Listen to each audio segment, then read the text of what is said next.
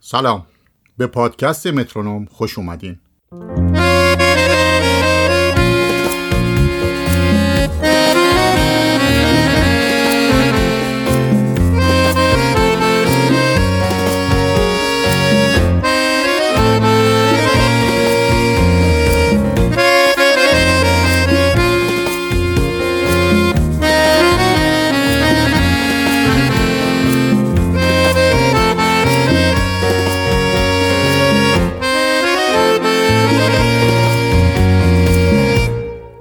من پیام مقدم هستم و شما به اپیزود 27 مترونوم گوش میکنید که در دی‌ماه 1400 ضبط شده.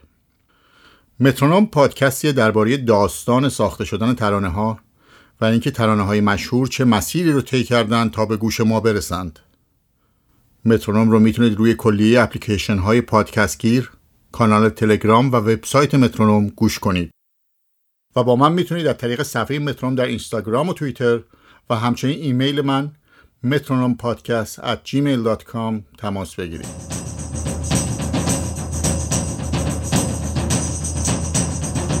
این قسمت جمعه.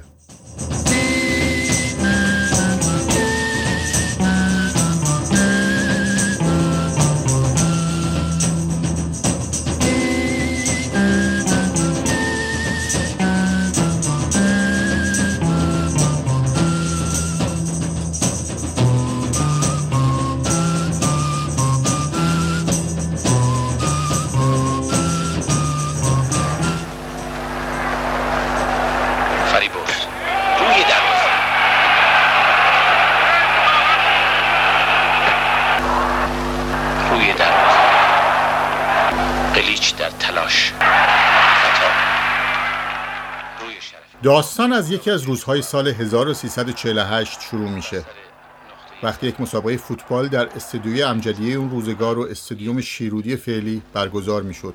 هنوز چند سالی به برگزاری بازی‌های آسیایی تهران مونده بود و استادیوم 100,000 نفری ساخته نشده بود و امجدیه زمین اصلی برای مسابقات فوتبال در پایتخت و محل تجمع فوتبال دوستان بود.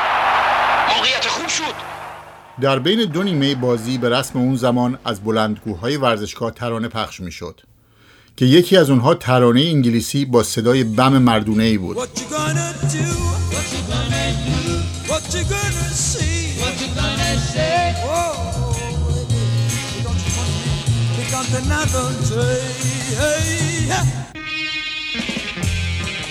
خواننده با اینکه ایرانی بود ولی ترانه رو به زیبایی و مهارت میخوند.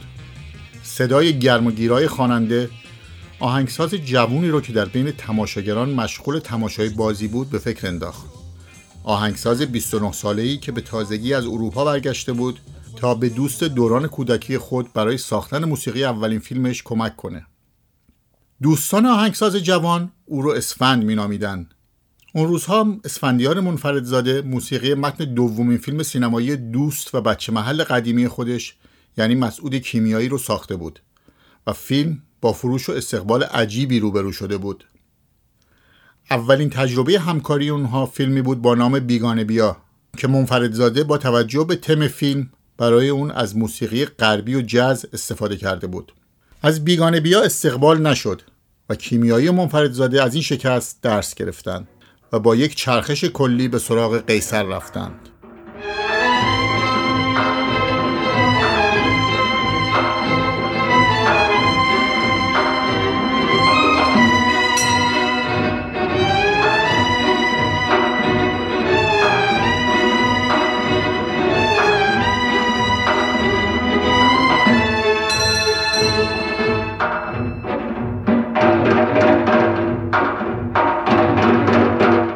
این بار فضای داستان موسیقی به کل ایرانی بود و از عناصر ایرانی استفاده می‌کرد. ضرب زورخانه و ملودی‌های ایرانی موسیقی منفردزاده بر روی فیلم خوش درخشید و بدل شد به یکی از عوامل اصلی موفقیت فیلم. قیصر رکورد فروش رو شکست و رتبه پرفروشترین فیلم تاریخ سینمای ایران تا اون زمان رو از آن خود کرد. قیصر فیلم مهمی بود که جریان اصلی سینمای ایران رو عوض کرد. ضمن اینکه به حرفه آهنگساز موسیقی فیلم رسمیت داد.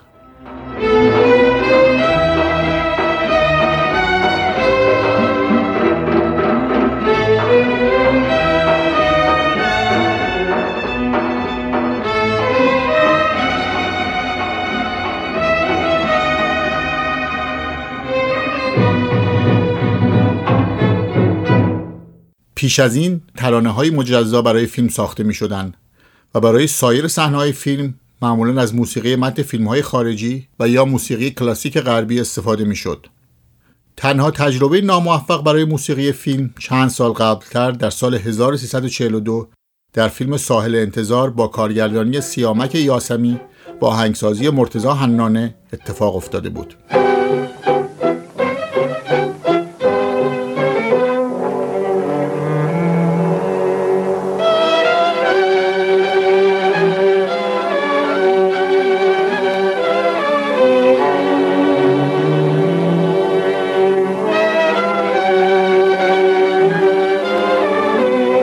یک سال بعد از قیصر، مسعود کیمیایی تصمیم به ساخت فیلم رضا موتوری گرفت و اسفندیار منفردزاده مجدداً عهدهدار ساخت موسیقی اون شد.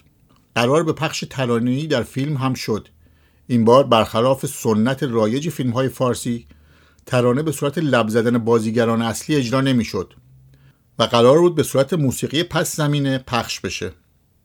در ابتدا و پس از صحبت‌های اولیه، منفردزاده عماد رام رو به مسعود کیمیایی معرفی کرد، ولی کیمیایی معتقد بود که ترانه به یک صدای جدید احتیاج داره، صدایی که مردم قبلا اون رو نشنیده باشن. شنیدن صدای فرهاد در ورزشگاه امجدیه منفردزاده رو به فکر استفاده از صدای او انداخت. او قبلا اجرای فرهاد رو در کلاب کوچینی شنیده بود. دو بچه محل قدیمی یعنی مسعود کیمیایی و اسفندیار منفردزاده چند شبی به کلاب کوچینی در بولوار الیزابت رفتن، جایی که فرهاد به همراه گروه بلک کتس ترانه‌های روز دنیا رو اجرا می‌کرد. Don't forget my address. Yeah, I'm trying to shut down. You see? Please, don't forget my address. Here's Farhad from Darwazaghar. All right! Yeah, come on!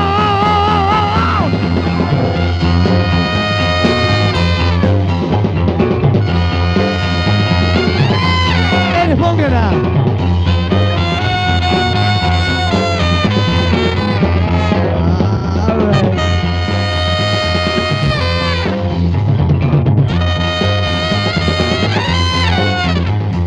Dig it up.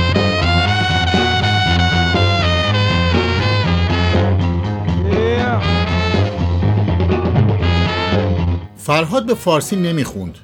تنها تجربه فارسی خوندن او به 2 سال قبل از اون و به هنگام دوبله فارسی فیلم بانوی زیبای من برمیگشت.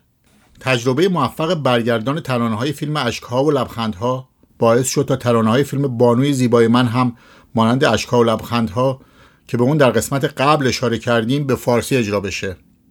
علی کسمایی به دنبال کسی میگشت تا صداش شبیه استنلی هالووی که نقش پدر آدری هیپبورن رو بازی میکرد باشه. یه نفر فرهاد مهراد رو به علی کسمایی معرفی کرد و بدین ترتیب فرهاد در نسخه دوبله ترانه اگه یک جو شانس داشتیم رو اجرا کرد. سال 1346 فیلم بانوی زیبای من رو برای دوبله به من پیشنهاد کردن. من فیلم رو دیدم برای انتخاب گوینده هاش، چون پدر آدری هپبورن رو یک هنرپیشه بسیار مشهور انگلیسی بازی میکرد.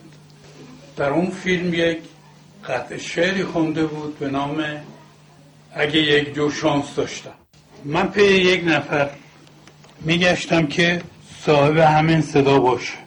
به من معرفی کردن آقای فرهاد مهراد. وقتی خوردیم نیستیم دیگه سر پا، شراب که از اون لولیم تو این دنیا. ما اگه یه جو شانس داشتیم، اگه یه جو شانس داشتیم، ما رو شراب اصد می داشتیم.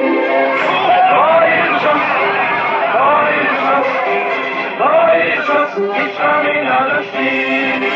راه تنگو میشه رفتم ما بود اگه یه جو شانس میدویدی اونجا. هر مرد باید که روزی زن بگیره، چون که بی زن کارا پیش نمیره. هر مرد باید که روزی زن بگیره. خب اگه یه جو شانس داشتیم، تنها یه جو شانس داشتیم، دور این کارم شیرین داشتیم. بایی جو شانس، بایی جو شانس، بایی جو شانس، شیرین میکاشیم. بایی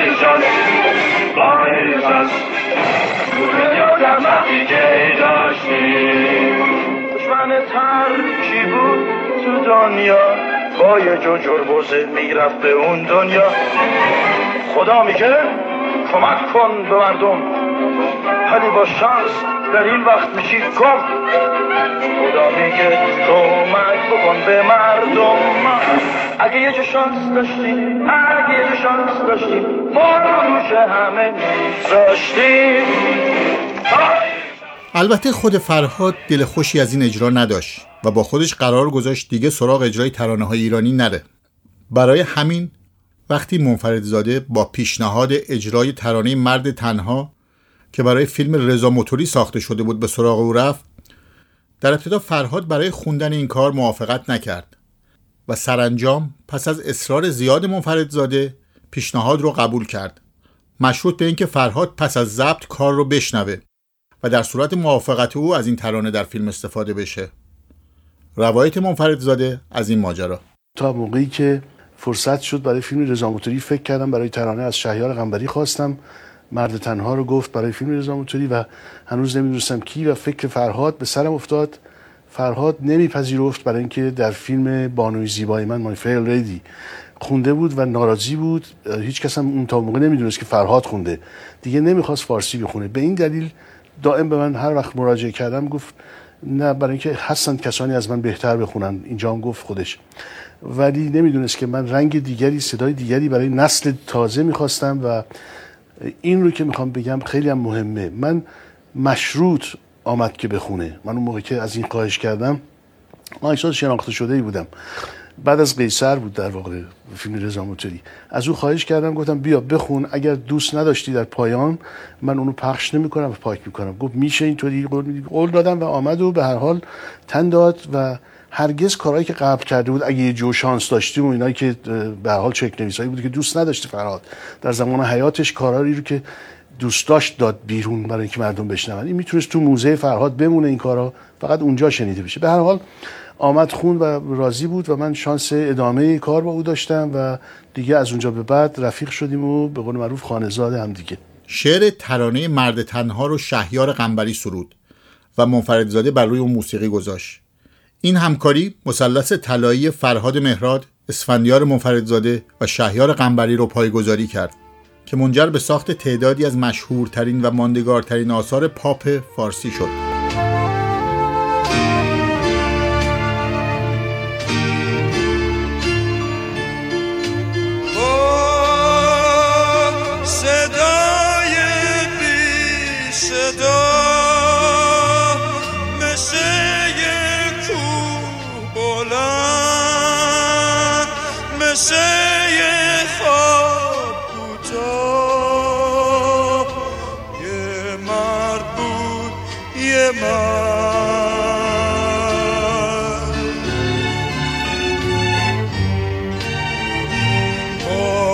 دستای فقیر با چشمای محروم با پاهای خسته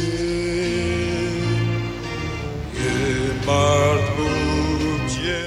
ترانه مرد تنها نه تنها موفقیت بزرگی برای فرهاد بود، بلکه موقعیت منفردزاده به عنوان آهنگسازی خوش‌قریحه و آشنا به سینما رو تثبیت کرد. اون طرف می افتاد تا بشنفه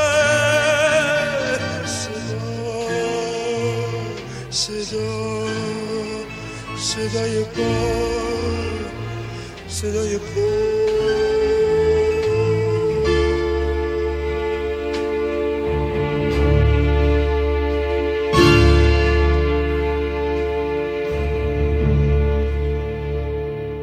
در اون ایام یکی دیگه از افراد گروه ساخت فیلم‌های قیصر و رضا موتوری که با شرکت سینمایی پیام به مدیریت علی عباسی همکاری داشت، عکاسی بود که بعدها به یکی از کارگردانان مشهور و تاثیرگذار سینمای ایران بدل شد.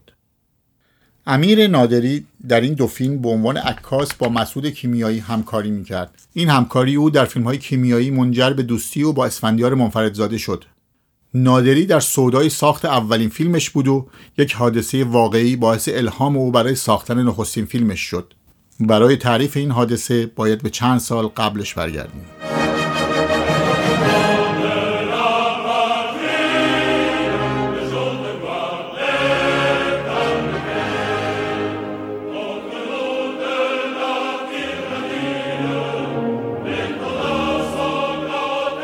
در 24 مهر ماه سال 1342 شارل دوگل، رئیس جمهور مشهور فرانسه و قهرمان جنگ جهانی دوم، برای یک دیدار 4 روزه وارد تهران شد. گرد پیاده جمشید صدری، فرمانده گارد احترامی، مفتخراً به حضور حضرت ریاست جمهوری فرانسه معروض می‌دارد. گارد احترام و پرچم‌های نماینده نیروهای سگانه ارتش شاهنشاهی برای بازدید آماده. Je suis convaincu que les temps modernes commandent une amitié et une coopération étroite entre l'Iran et la France. De même, je crois de tout mon cœur que les temps militaires modernes commandent. پایتخت از چند روز قبل برای این دیدار پذیرایی از این شخصیت مشهور آماده می‌شد. از جمله عملیات اسفالت و بازسازی خیابان‌های مهم تهران مانند خیابان فردوسی و خیابان شاه یا همون جمهوری فعلی انجام می‌گرفت. در همین ایام چند سارق حرفه‌ای به هتل پالاس واقع در چهارراه استانبول تهران میرن و در اونجا اتاقی میگیرن. پالاس هتلی قدیمی و شناخته شده در تهران اون روزگار بود. در پایین هتل مغازه طلا و جواهر فروشی بزرگی قرار داشت و دزدان نقشه سرقت از این جواهر فروشی رو کشیده بودن. اونها با استفاده از سر صدای کندن اسفالت و سایر عملیات عمرانی در خیابان مجاور کف اتاق رو سوراخ میکنند و وارد جواهر فروشی میشن و با استفاده از خلوتی روز جمعه اقدام به خالی کردن مغازه و دزدی طلا و جواهرات میکنن. امیر نادری. فیلم خداحافظ رفیق، من شاگرد عکاس بودم در عکاسی فوکس در چهارراه امیراکرم. شاگرد عکاس بودم، چایی می‌آوردم. با یه پسری با هم کار می‌کردیم به اسم علی زرین‌دست که الان فیلمبردار خیلی مهمی باید باشه در ایران. من روزنامه می‌خریدم اصلا برای روستاهای توی مغازمون. یک بار یه عکسی دیدم که نوشته بود 3 نفر رفتن در هتل پالاس سر چهارراه استانبول. سقف سوراخ کردن و رفتن اون پایین و جواهرات دزدیدن و صبح رفتن. علت اینه که تونستم این کار بکنم با دریل و اینا چون قرار بود ژنرال دوگل فردا بیاد ایران و بیرون داشتن این با دریل و اینا اسفالتا رو درست میکردن. این از اون صدا استفاده میکردن که دریل خودشون رو به کار بندازن. خیلی باهوشانه بود. اون روزنامه رو من تا کردم 5 سال نگه داشتم و بعد با همین علی دائما بهش گفتم ما باید این فیلم رو بسازیم. این خبر امیر نادری رو علاقمند میکنه و اون نخستین فیلم نامش رو بر اساس این واقعه و نگاهی به فیلم مشهور ریفیفی ساخته ژول داسن مینویسه. نادری بودجه‌ای برای ساخت فیلمش نداشت و بیش از 5-6 سال برای برآورده شدن این آرزو تلاش کرد. از جمله اسفندیار منفردزاده بعد آشنایی به او قول همکاری داده بود. در سال 1350 بالاخره این رویای امیر نادری تحقق پیدا کرد و با قرض پول از کیمیایی و بهروز وثوقی و همچنین سرمایه اولیه سعید راد سرانجام این بودجه فراهم شد و اون نخستین فیلمش رو با عنوان خدا حافظ رفیق و با بازی سعید راد، زکریا هاشمی و جلال پیشواییان ساخت. خب بگو ببینم با جلال گفتی که چی کار میخوایم بکنیم؟ آره با خیلی با هم صحبت کردیم ولی جایی رو که گفت دود از کلم بلند شد.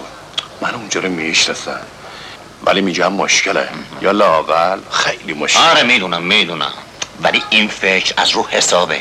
این هتل چند تا اتاق داره که اتاق 55ش رو جواهر فروشی سواره. متوجه هستی؟ اونم برای خیابونه. آره فهمیدی؟ آره. بفرمایید خودتو جونم. مقدی تو با چه چیز بهتره که گاف صندوق سوراخ؟ من فکر کردم با جوب بهتره. تو چی فکر می‌کنی آقا جلال؟ سلا داره با آره جونم حتمیه. همه چیزم دقیقه. اما در اینجا باید پرانتز رو باز کنیم و داستان کوتاه دیگه ای رو تعریف کنیم. کمی مونده به آغاز سال 1350 واقعی خونینی اتفاق افتاد که اثر زیادی بر روی هنر ایران گذاشت. در روز دوشنبه 19 بهمن 1349 چند چریک مسلح از اعضای سازمان چریک‌های فدایی خلق ایران برای رهایی همقطران دستگیر شده خود به یک پاسگاه ژاندارمری در شهر سیاهکل استان گیلان حمله می‌کنند. طی این حمله و درگیری 3 نفر از نیروهای ژاندارمری کشته میشن و چریک‌ها بعد از اون در کوههای اطراف پنهان شدن. نیروهای زیادی به اون منطقه برای دستگیری چریک‌ها اعزام و سرانجام طی یک تعقیب و گریز طولانی در جنگل و کوهستان و در میان برف 2 نفر از چریک‌ها کشته شدند و بقیه چریک‌ها دستگیر و 1 نفر زیر شکنجه جان داد و کمی بعدتر 10 نفر از اونها نیز اعدام شدند.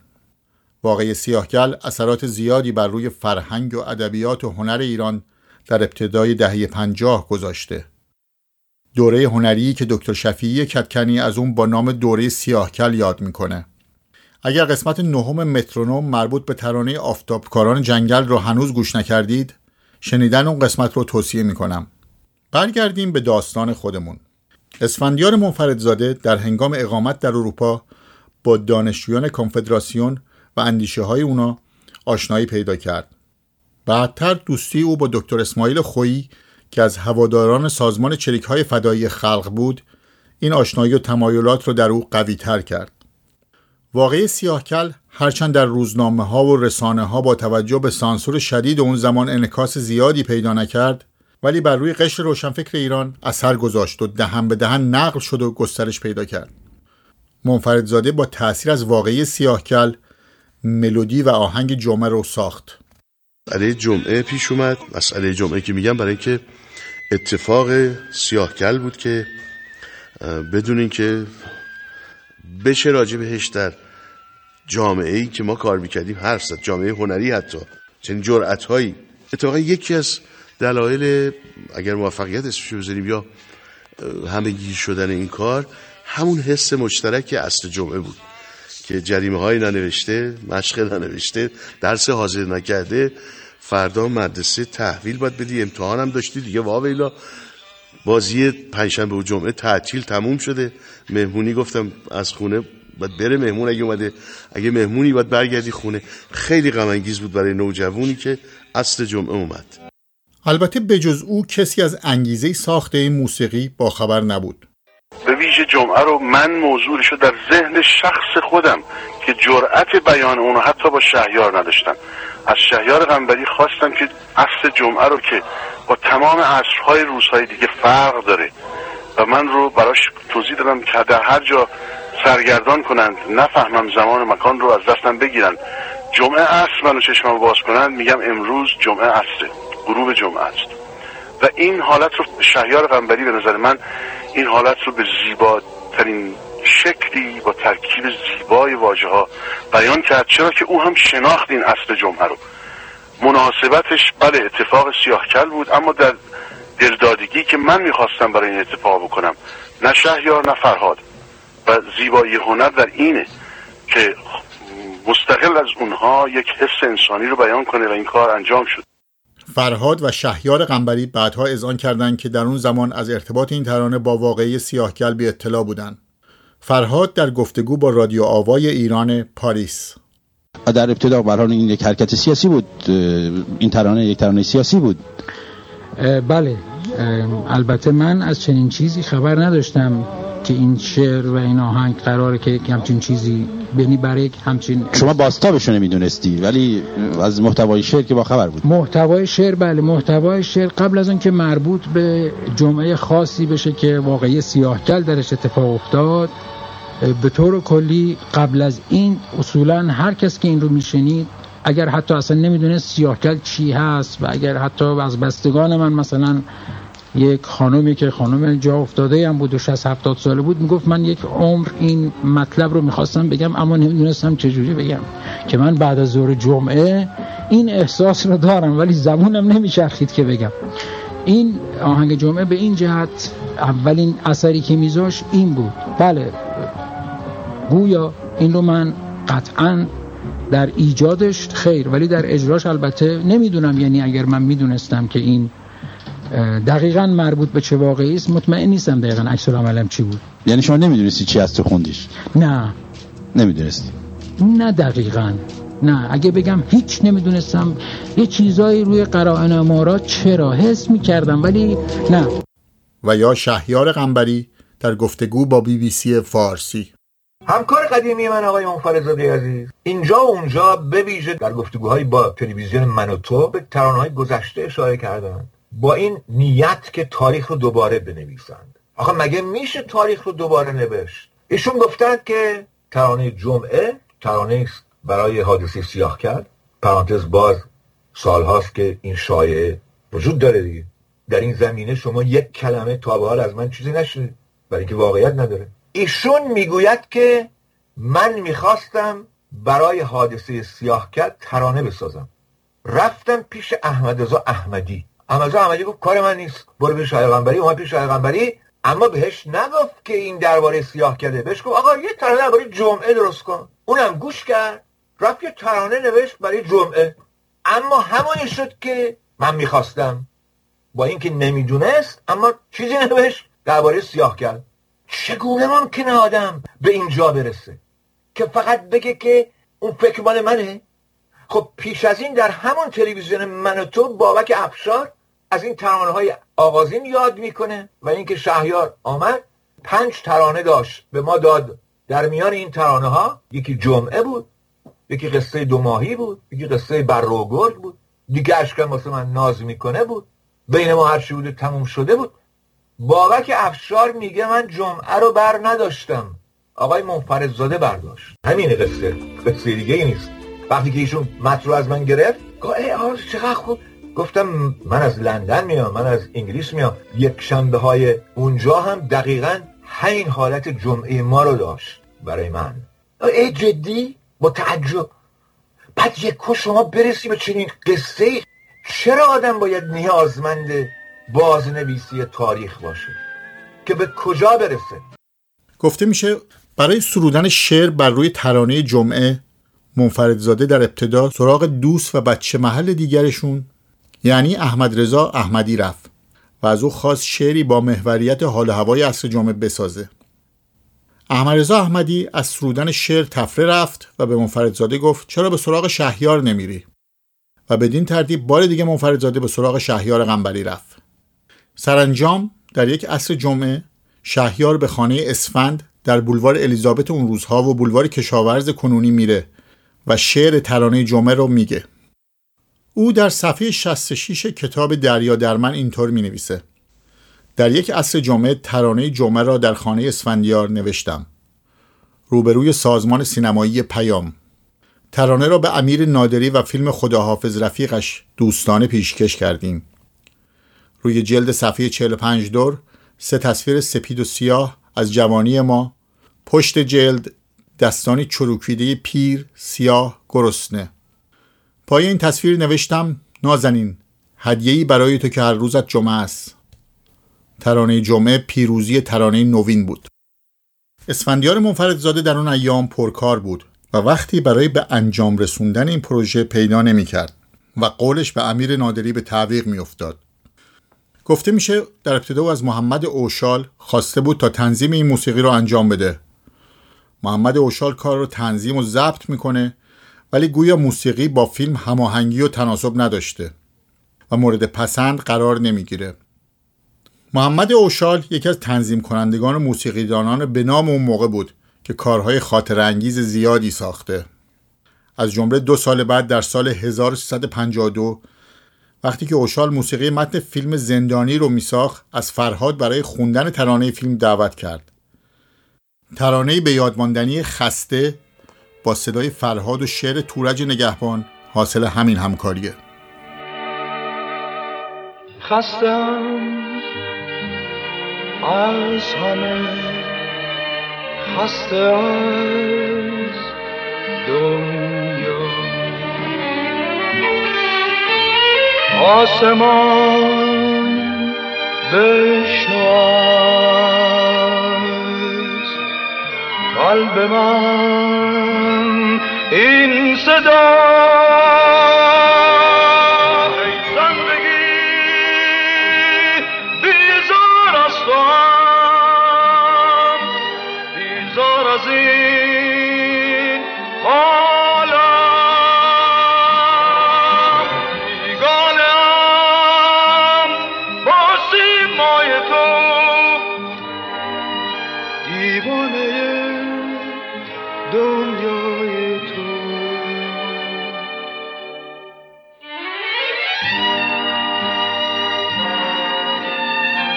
باز هم به داستان خودمون برگردیم. به نیمه شبی سرد در زمستون سال 1349.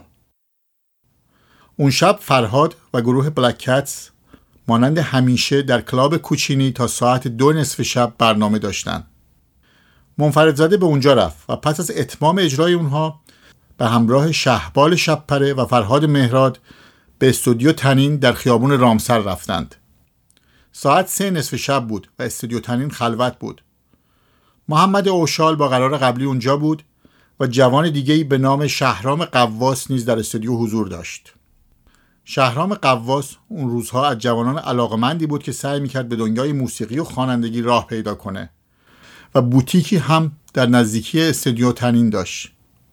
او کمی بعدتر چند ترانه پاپ هم خوند که یکی از معروفترین اونها ترانه یک پارچه نمک با شعری از رحمان شکوفه پور و آهنگ هادی آرزم بود که بعدها بارها بازخوانی شد. هرچی دلت میخواد بگو، حرفات برام دلخوشیه، چشماتی چشمه تلاس، نمیدونم کار کیه، موهات مثل یه جنگله، ابروت کمند و خوشگله، هر جا میری یادت باشه بپا که زیر پات دله، تو باغ سبز آسمون ستاره یه چشات تکه، با این که شیرین لبت ولی یه پارچه نمکه، تو باغ سبز آسمون ستاره یه چشات تکه، با این که شیرین لبت ولی یه پارچه نمکه.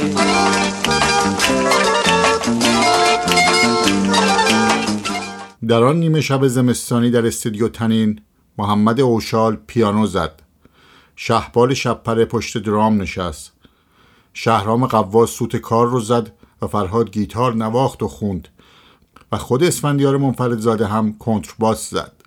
شهبال درام زد، شهبال شبپره، محمد اوشال پیانو زد، یعنی آکوردان رو زد بله، و شهرام قواس سوت زد، منم کنترباس زدم خودم، فرهادم فقط خوند، همه خیلی سوتش فرهاد زد. حالا بمونه گفتی نوازنده اینا یادم بود. رضا گرجی هم عهدهدار صدابرداری کار بود. گروه تا سپیده دم کار کرد و سرانجام ترانه و موسیقی متن ضبط و برای میکس در فیلم خداحافظ رفیق حاضر شد.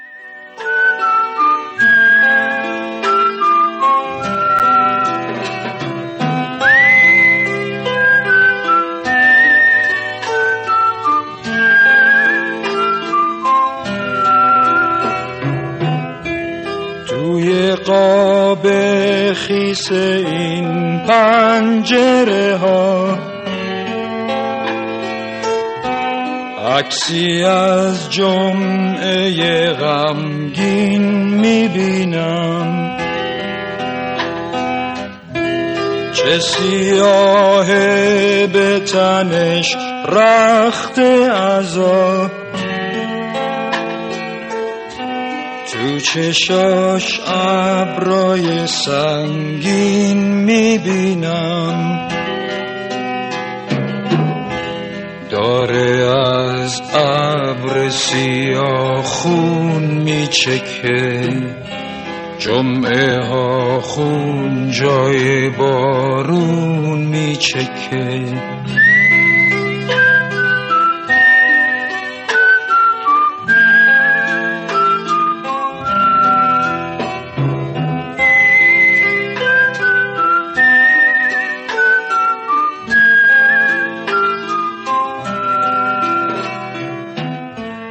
نفسم در نمیاد، جمعه ها سر نمیاد، کاش میبستم چشامو این ازم بر نمیاد، داره از ابر سیاه خون میچکه، جمعه ها خون جای بارون میچکه.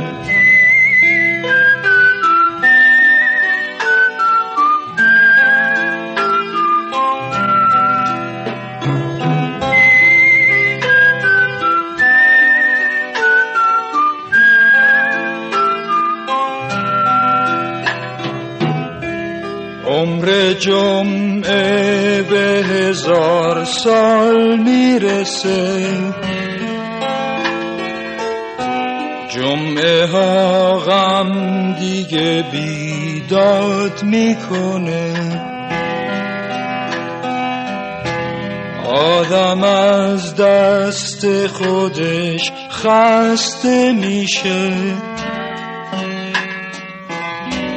با لبای بسته فریاد میکنه، داره از ابر سیاه خون میچکه، جمعه ها خون جای.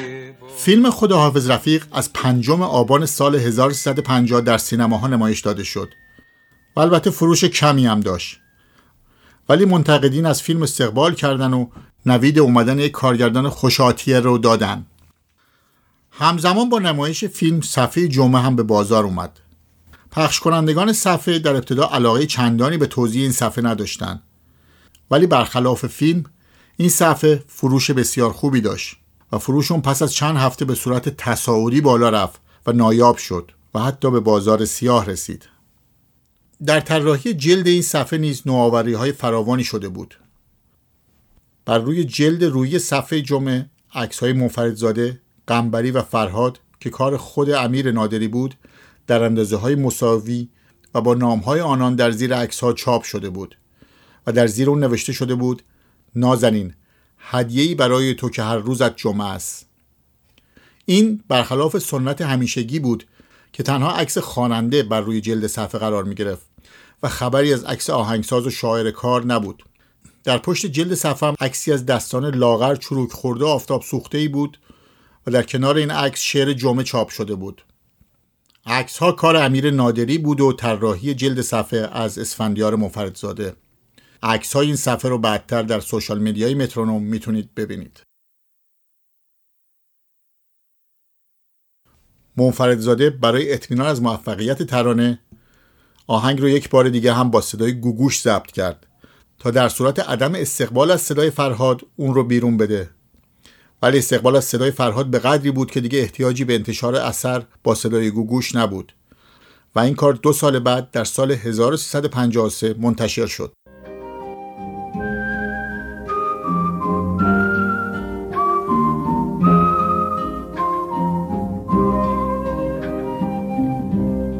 عمر جمعه به 1000 سال میرسه، جمعه ها غم دیگه بیداد میکنه، آدم از دست خودش خسته میشه، با لبای بسته فریاد میکنه، داره از ابر سیاه خون میچکه، جمعه ها خون جای بارون میچکه.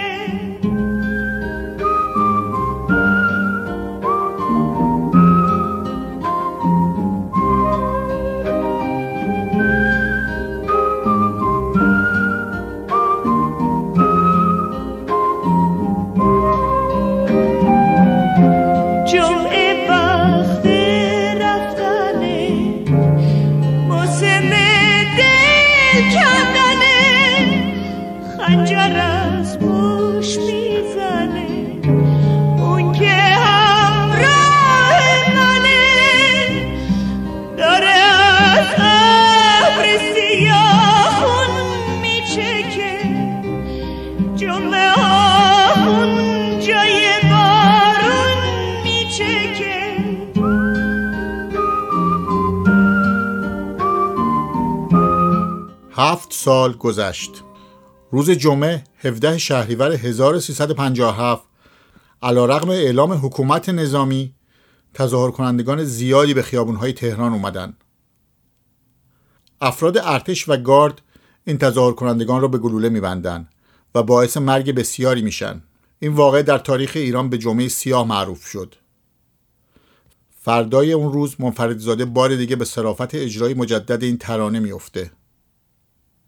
چند روز بعد اونها به استودیو دیسکو در خیابان روزولت در شمال میدان 25 شهریور اون روزها و هفته تیر فعلی میرن.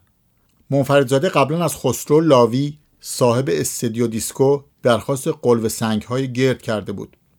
خسرو لاوی به کرج میره و با یک گونه از سنگ‌های رودخونه کرج برمیگرده. منفردزاده ترکیب سازبندی رو عوض میکنه. این بار با کوباندن سنگ‌های رودخانه به هم، صدایی مثل رگبار مسلسل و صدای جایگذاری خشاب تفنگ بازسازی میشه و حالت رعب و وحشت ترانه را بیشتر میکنه. به این ریتم کوباندن سنگ‌ها توجه کنید.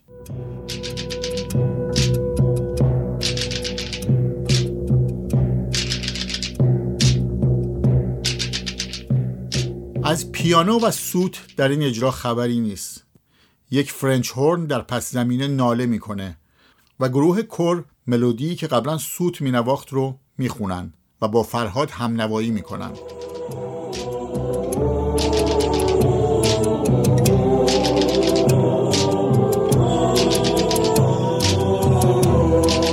توی قاب خیسه این پنجره ها عکسی از جمعه غمگین میبینم، چه سیاهه به تنش رخت عذاب، تو چشاش ابرای سنگین میبینم، داره از ابر سیاه خون میچکه، جمعه ها خون جای بارون میچکه.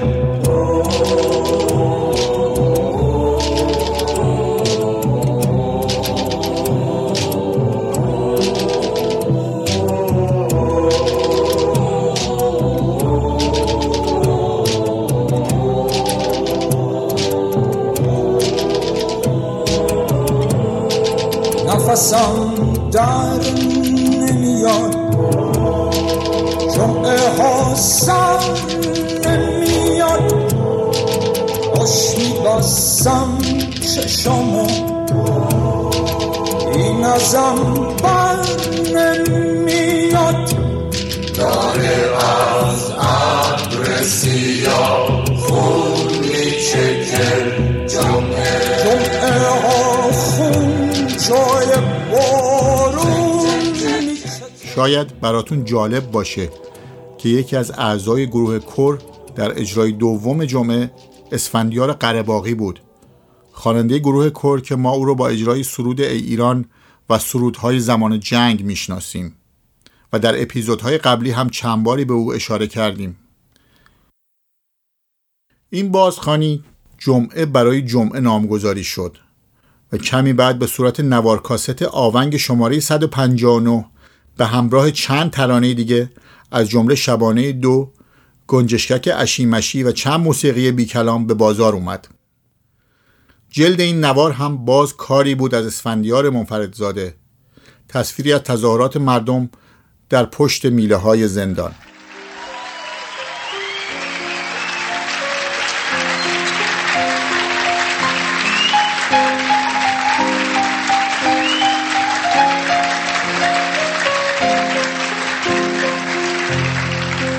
توی قاب خیس این پنجره ها عکسی از جمعه غمگین میبینم، چه سیاه به تنش رخت عذاب، تو چشاش ابرای سنگین میبینم، داره از ابر سیاه خون میچکه، جمعه ها خون جای بارون میچکه.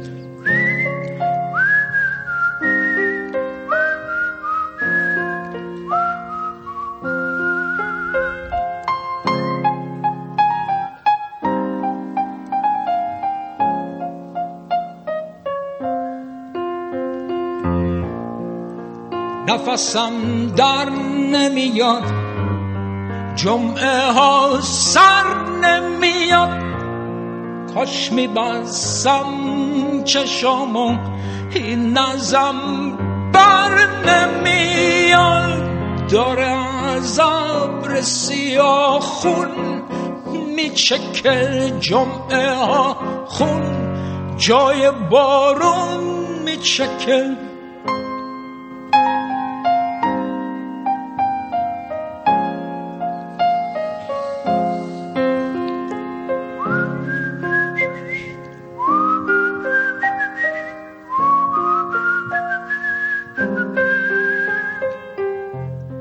جمعه از ترانه‌های ماندگاری در موسیقی ماست که نامش با دو اتفاق خونین در تاریخ ایران گره خورده و یادآور اونهاست و هنوز یکی از اصلی ترین ترانه‌ها در ژانر موسیقی معترض ایران به حساب میره. به گفته فرهاد، با وجود اینکه پیش از انقلاب و برای ضبط آهنگ نیازی به مجوز نبود، اما پس از انتشار آهنگ جمعه و اتصال این آهنگ با واقعه سیاهکل، قانونی شکل گرفت که از آن پس هر کسی میتواند آهنگ ضبط کند، اما برای تحویل گرفتن نوار مادر از استودیو باید مجوز شورای موسیقی رادیو را دریافت کند. اسفندیار منفردزاده، شهیار قنبری و فرهاد مهراد در اوج بلوغ هنری اثر زیبایی رو پدید آوردن که تاریخ مصرف نداره. امسال با اینکه نیم قرن از ساخت آهنگ جمعه میگذره، ولی ترانه هنوز به گیرایی و جذابی همون موقع است.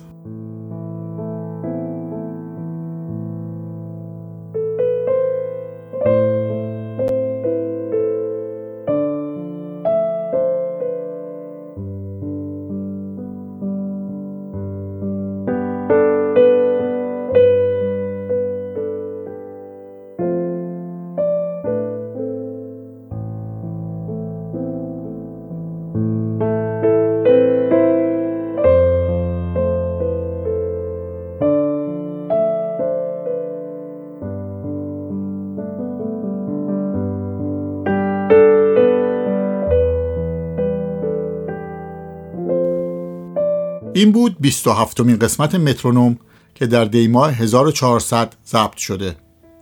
قبل از همه باید تشکر ویژه‌ای کنم از لطف استاد بزرگوار اسفندیار منفردزاده که علی‌رغم مشغولیت زیاد پاسخگوی سوالات من بودن. همچنین از لطف خانم ساقی اوشال برای ارسال مطالب مربوط به پدر فقیدشون. برای تهیه این قسمت از گفتگوی اسفندیار منفردزاده با صدای آمریکا و رادیو BBC، فیلم مستند امیر نادری به روایت امیر نادری باز هم از تلویزیون BBC، کتاب دریا در من گزینه اشعار شهیار قنبری، کتاب چون بوی تلخ خوش کندر از وحید کهندل، مطلب توی قاب خیس این پنجره ها از وبسایت راوی حکایت باقی، ویکی‌پدیا و سایر مطالب آنلاین استفاده شده و همچنین با تشکر از دوستانی که برای پیدا کردن این مطالب کمک کردند.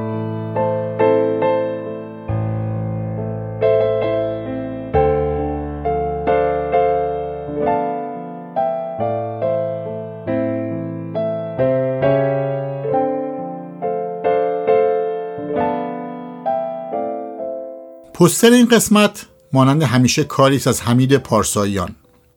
موسیقی مترونوم کاریست از رضا روحانی که زحمت تنظیم صدای این قسمت رو هم مانند قبل کشیده. و در آخر ممنون از پیغام‌های خوب و دلگرم کننده شما و همچنین کمک‌های مالی و معنویتون به مترونوم.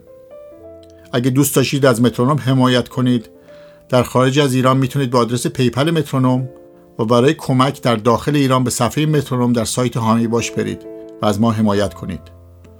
کمک های شما هر چقدر کم ما رو در ادامه این راه تشویق میکنه. لینک هر دو وبسایت رو در قسمت توضیحات هر قسمت میتونید پیدا کنید.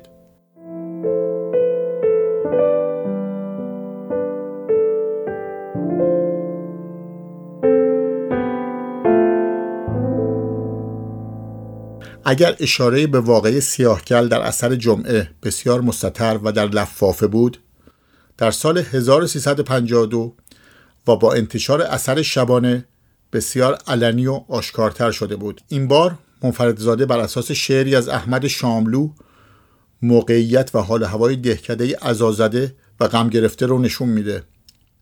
صدای گله و سگ چوپان که نشانه های زندگی هستن رو صدای طبل نظامی در ابتدای اثر قطع میکنه و سپس پچ پچ و حرف های درگوشی و جلوه های صوتی مانند زوزه گرگ و ناله جغد حس خفقان و تنهایی رو تشدید میکنه. و البته توصیف و کلمات شعر شاملو در این اثر نیز جای خودشو داره. فرهاد مهراد در اوج توانایی کار رو اجرا میکنه و بار دیگه یکی دیگه از شاهکارهای موسیقی معترض پدید میاد. روز و روزگار خوش، ایام بکام.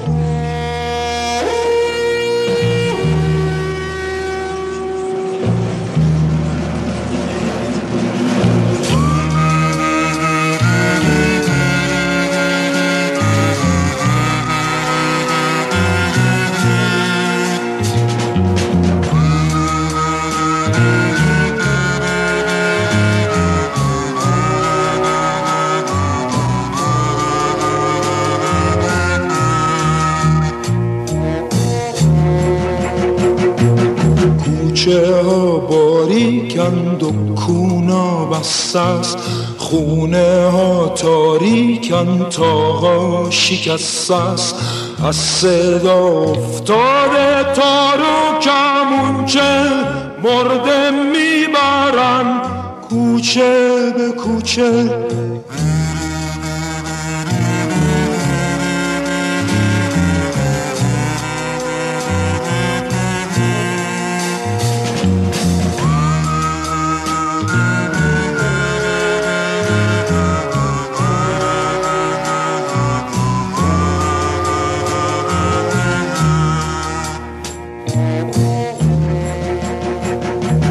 نگاه کن مرده ها به مرده نمیرن، حتی به شمع جون سپرده نمیرن.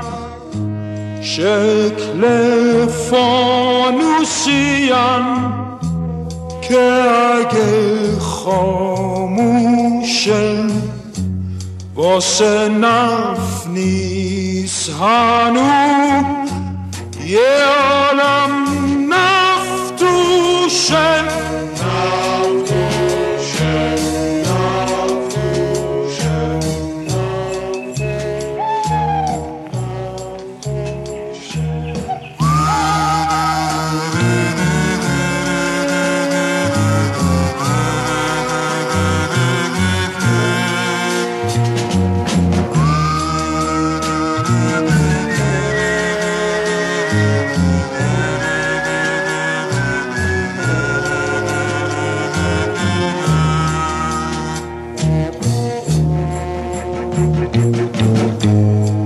جماعت من دیگه حوصله ندارم،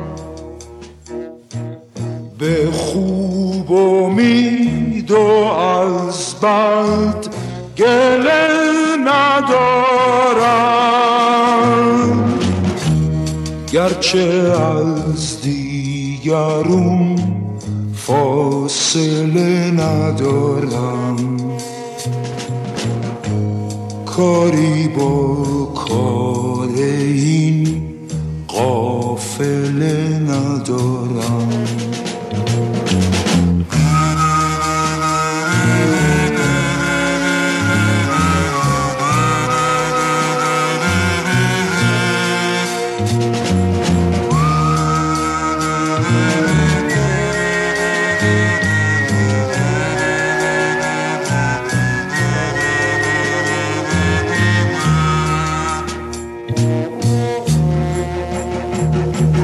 کوچه ها باریکند و کونا بسته است، خونه ها تاریکند، تاقا شکسته است. از صدا افتاده تار و کمون که مرده میبرن کوچه به کوچه. کوچه ها باریکند و کونا بسته، خونه ها تاریکند،